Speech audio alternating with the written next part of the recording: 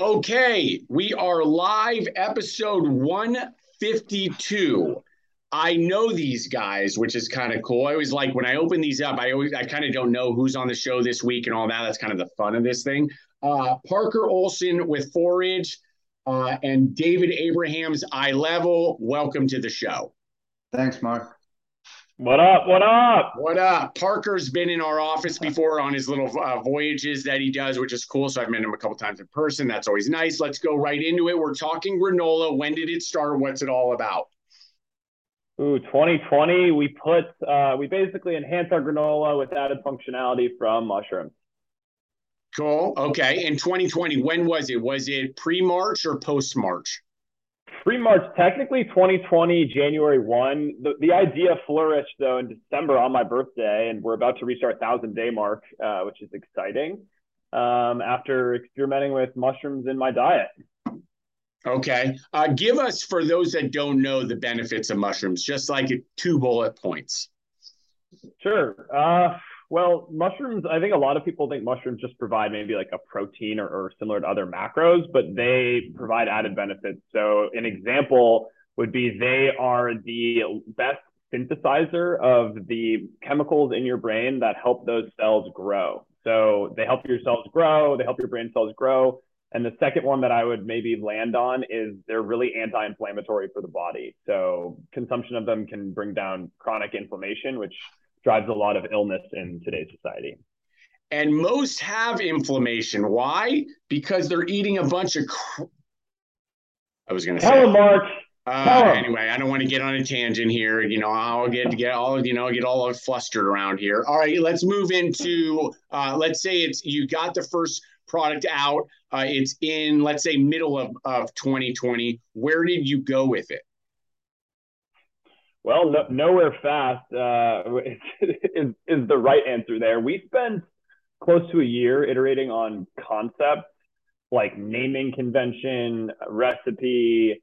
And so we were selling locally actually through cafes to start while we were ironing out some details. And that makes sense. And when you say that, so that people have context there, were you you're doing this? I'm assuming maybe in a commercial kitchen, and were you playing with it sort of on the go? There was it month after month saying, I don't like the way that this tasted, I don't like the texture, and then you were just recalibrating it. No, so originally our own kitchen, so we were baking out of my own oven, and then we rented space at a cafe on my block that was actually had pizza ovens. So we were making product out of pizza ovens for a while, which was a nightmare. And then we moved into a commissionary kitchen, which is like a shared group kitchen. So we were still owning production and did that for a while, then moved into Pike Place and we're in a friend's cafe there, and then moved into a co-packer situation. Okay, so you're moving around. This is like true sort of founder story-esque type of situation. Move us along then where you actually have a substantive product. You said, okay, I like this. It's in this packaging. We're going with it as we're going with this look, feel, touch. And you said, I'm going to walk into XYZ store. Where was that, and what time was that? Yep, that must have been June or July of 2020. I walked into the Central Co-op in Seattle, and I had a business professional look on, which is hilarious. I think even reflecting back, and I got a meeting with this buyer, and I brought this like printed out deck and gave him the whole sell, and he couldn't have cared less about the whole deck. Didn't even look at it, and was like, "Yeah, cool. We'll put you on shelf."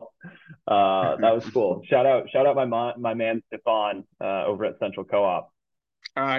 Just by chance, are you still selling in that store? Yeah.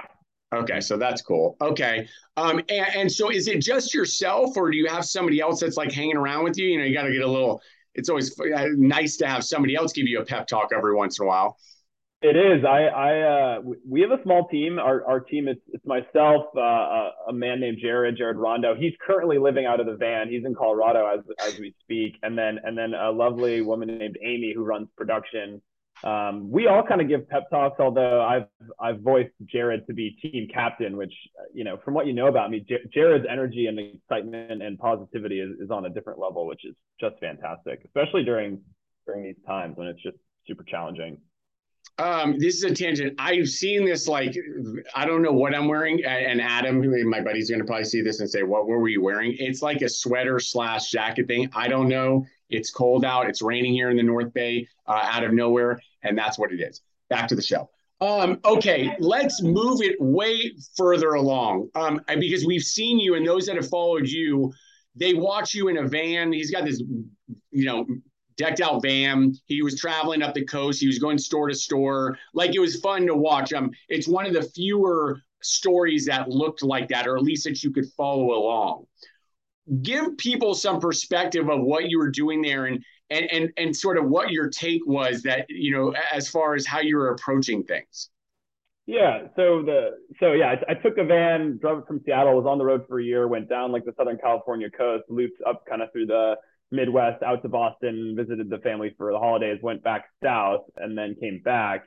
And there were a couple objectives. Number one was, I think, more so to learn and like get my name out there and meet people. I wasn't necessarily like, oh, like, let's go open X, Y, and Z accounts. Sometimes I was visiting some stores that we were in. I was merchandising, putting a name to a face, sampling products.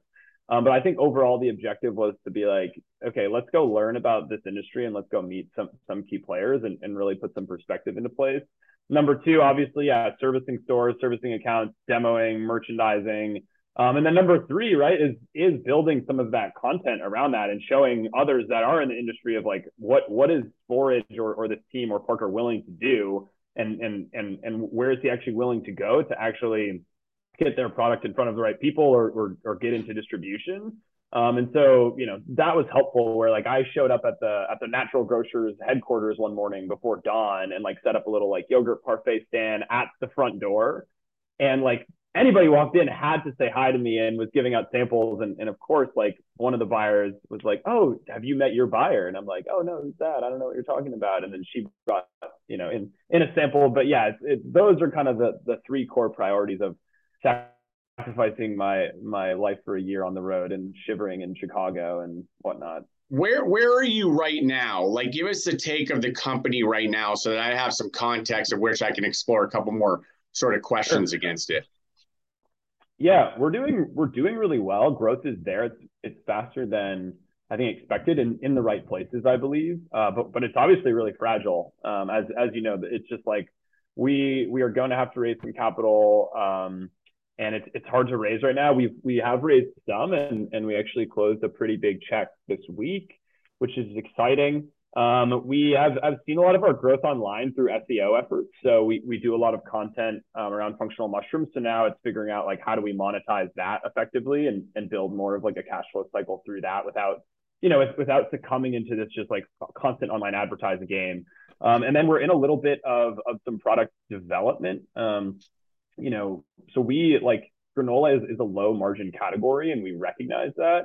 And so I think as we look to the future, there may be other hero products with higher margins that will have to carry the business. And so that's like a good realization to have. And so something that we're exploring and experimenting with. You did note, the market's it's definitely different, and everybody needs cash. I almost find it comical now, the posts about. Yeah, exactly. The posts about who's looking, who's raising. I get it. The sentiment of people trying to act like they're helping. I got connections. It's like, I don't know what it is. This new positioning thing. It's don't take offense, anybody, if you've done it. I'm not talking about you. Maybe it's okay.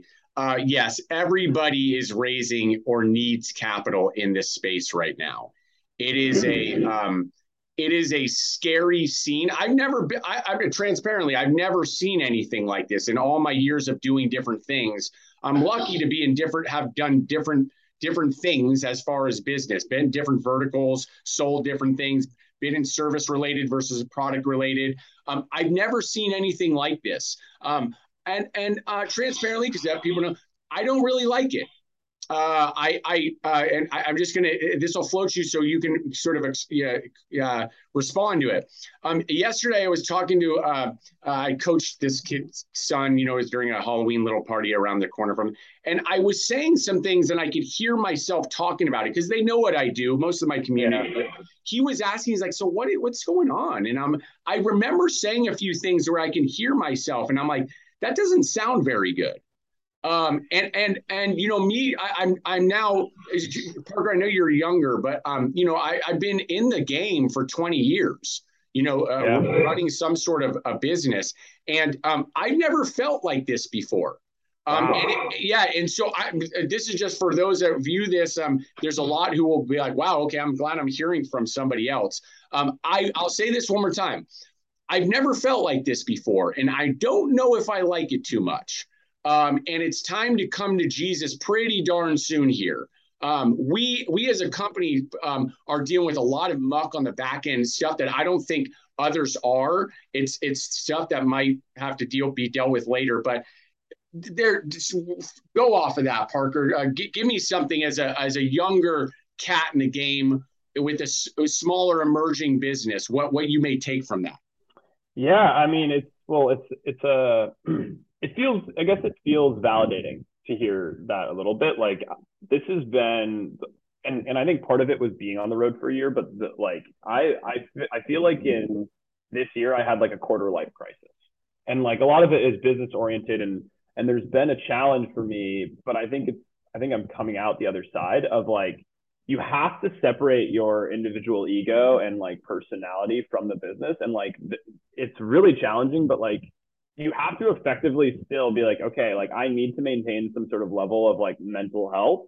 In order to do that, like I need to stop working, right? I can't just work all of the time to like put out all of the fires or like deal with all of these major issues. And like there needs to be structured time for both. And then being able to turn off that mental mindset to go and like be a normal human and like not be depressed or like in a seriously dark place. Because I saw your post this morning, but it's yeah, I'm just you just feel so overwhelmed. And so it's definitely trying to navigate those waters, and it feels like you're hanging on day by day, and a lot of times just there's just a lot going on. So I definitely feel the sentiment from you. I will say it's really nice, and we've talked about it, but just chatting with others and seeing, when others are transparent about what's going on. And I think it's harder to come off as genuine online, like on like LinkedIn or something, but it's real. And so it feels good knowing that like there's other people in the boat, and like there's like real connection between other people. So I don't know, that's kind of my riff on it. But It's a great response. It's a wonderful response. I've always thought I should have a series because I've morphed out to having different series. It's a sales series, a marketing series, and then this one's the main one with Talk to Founders. But you could tell sort of where the storylines are going from where I started I think it was like 2 years ago, 2.5 years ago from the first episode. It was like still gold rush, right? And I think that I don't want to call it like the failed series or whatever it may be, but like the problem with it is a lot of individuals, founders, they don't really want to talk about it. They want to because they know how impactful it would be. Like me, I think it's so impactful. The failed businesses are the ones that have the most value, right? That's why the sentiment, you noted this online for LinkedIn. Alex Bear posted about being DC'd from a yeah, I from saw that. that's the realest shit there is. Yeah. Everybody else, everybody recognizes where there's fluff and where there isn't. At least the seasoned ones do, and the smartest of those, right? 99% of us are struggling right now. We were before. It's just is now hit ahead because the capital markets have sort of shut off, and they're really, again, the fundamentals of the business. I talk about it all the time. There were never any fundamentals in the businesses. There still aren't. I don't care who they are. They could be the most seasoned. Give me your P&L.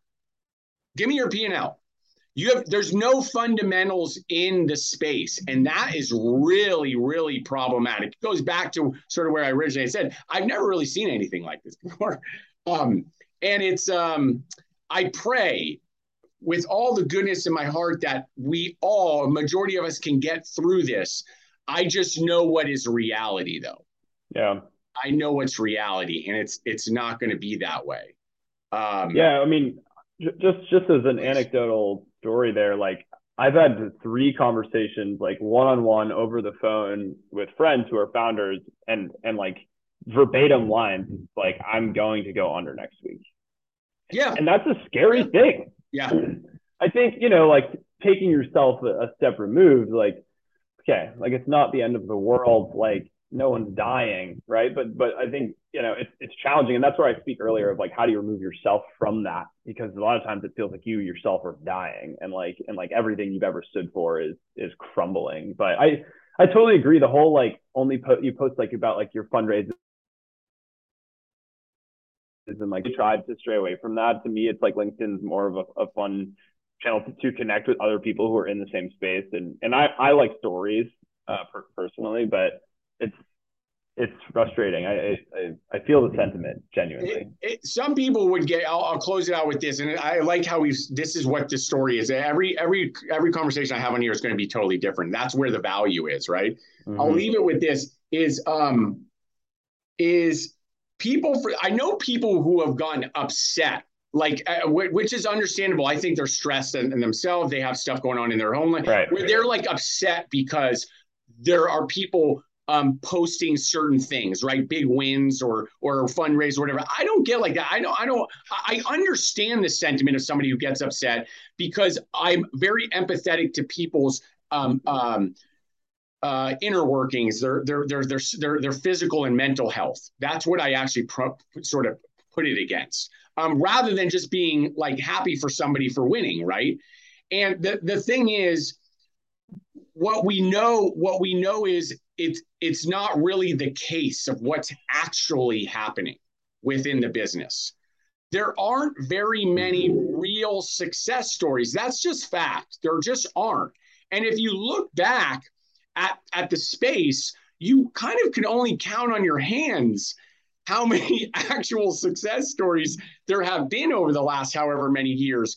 And I say that they'd be like, yeah, but what about when that happened? When that I saw a headline that happened or this got acquired. You don't know the inner workings of the deal. There's been Right. acquisitions that have taken place. Nobody made money. They were a bad deal. The investors didn't make money, and the founders had to walk away with nothing. Right? They were just discounted deals. So there's a lot going on, and that's what I think a lot of these conversations can or should be about today. Among the winnings, among things that are great that are happening, I'm all for that. But it allows other people to at least relate to it. Mm-hmm. Yeah, well put. I think to the point as well, like if you're here for a cash grab, like there's going to be a rude awakening.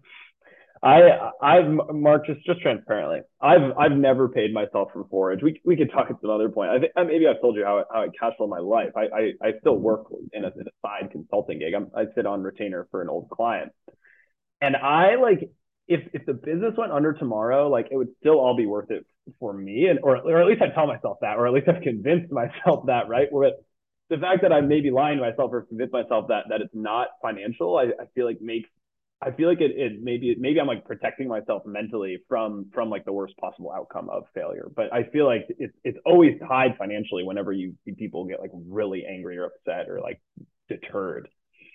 I appreciate that, and this was a great interview because it's talking about what's happening right now, and we're not pulling punches, and that is where value comes from. I'm just telling you. So, Forage, check it out. It's a great product. I've had it because I didn't want he leaves it in here on his road trip. And it's a product that I would have because the ingredient label is solid. I don't eat much like you know that I don't eat stuff like this. I don't eat snacks and all that, but it's a great product. You got to check it out. Um, Thanks. I appreciate it. I appreciate this talk, Parker. David, we're doing it. Eye level, great shirt. Tell us just 10 seconds about the shirt so that they understand. Glows in the dark. Things get odd. Let's go. Here we go. So can I go back to what you just said first, Yes. Mark? So I was talking to Errol Schweitzer yesterday, and we ex Whole Foods, and we were talking about this. The industry is chewing up small brands and spitting them out. I have never seen it harder than this. Unfortunately, I get to go on the ride with some of these brands, riding shotgun and see. I mean, they're not going to make it. All these pitch slams, so many brands trying to get in the finals and one of them winning, thinking that that's the holy grail. Paul, I did on LinkedIn said you need $500,000 straight up cash day one to go from from zero to proof of concept. I think that's pretty darn close. Some people say more. So, I feel what Parker's saying. There are so many of these guys out there. There's so many consulting things. I sit on, judging pitch slams, and it's sad. It's like 10 times harder. I've been in here 25 years doing this. I've been a founder, and it's like, are we enabling people? Are we enabling them by letting them go in there and letting them basically crash into a wall? We know where that's going. So yeah, I thanked Alex for saying that. Usually it's the broker's fault when that happens, sometimes, but it's not. It's the industry. These retailers have to like make numbers for their shareholders, and it's changed. Not willing to take a gamble anymore. So getting back to our shirts, so I've been a founder. I've seen what brokers do from the customer side. I worked for a broker, so I've seen what the provider does. And I basically went, you got to be shitting me. This comes back to who's taking money from small brands. And I thought I could do it better, so that's why iLevel started. So going back to the shirts, as you well know, a lot of your failures become the best things you've ever gotten, right? Your failures are the things that nobody talks about, but they're so valuable. My original company, Kalahari, South African rooibos red tea, killed it. 8,500 stores in 18 months. No barrier to entry, Celestial, Twining, Stash come in. We're done. And along the way, I got, like custom cycling kits. And we were thinking about, what do we do? Do we sponsor those? Footsteps on the Florida trade show where, you pay $5,000, come see this, or sponsor, the lanyards, and all of that is like really, really, I think poor branding. So these shirts cost $55. You put them on a body at a show. I mean, it was amazing the first year. Man, I see you guys everywhere. It's amazing. Expo West, 90,000 people, 18 of us. How can you see us everywhere? Well, it's good marketing, it's good branding, it goes on forever. People see us and it helps. In this industry, especially service businesses in LinkedIn, it's, being seen and gaining a reputation. So that's it. Sorry, long, but I love it. Give us 30 seconds on iLevel in particular. Give us the elevator on iLevel. So the biggest problem that we have in the broker business is the model is designed to provide services for the whales. Everything in the kitchen sink. The smaller brands believe they're going to get that, and they won't because the employees cannot handle hundreds of brands. So fundamentally, somebody's going to get hosed. It's the Parkers of the world that are paying retainers.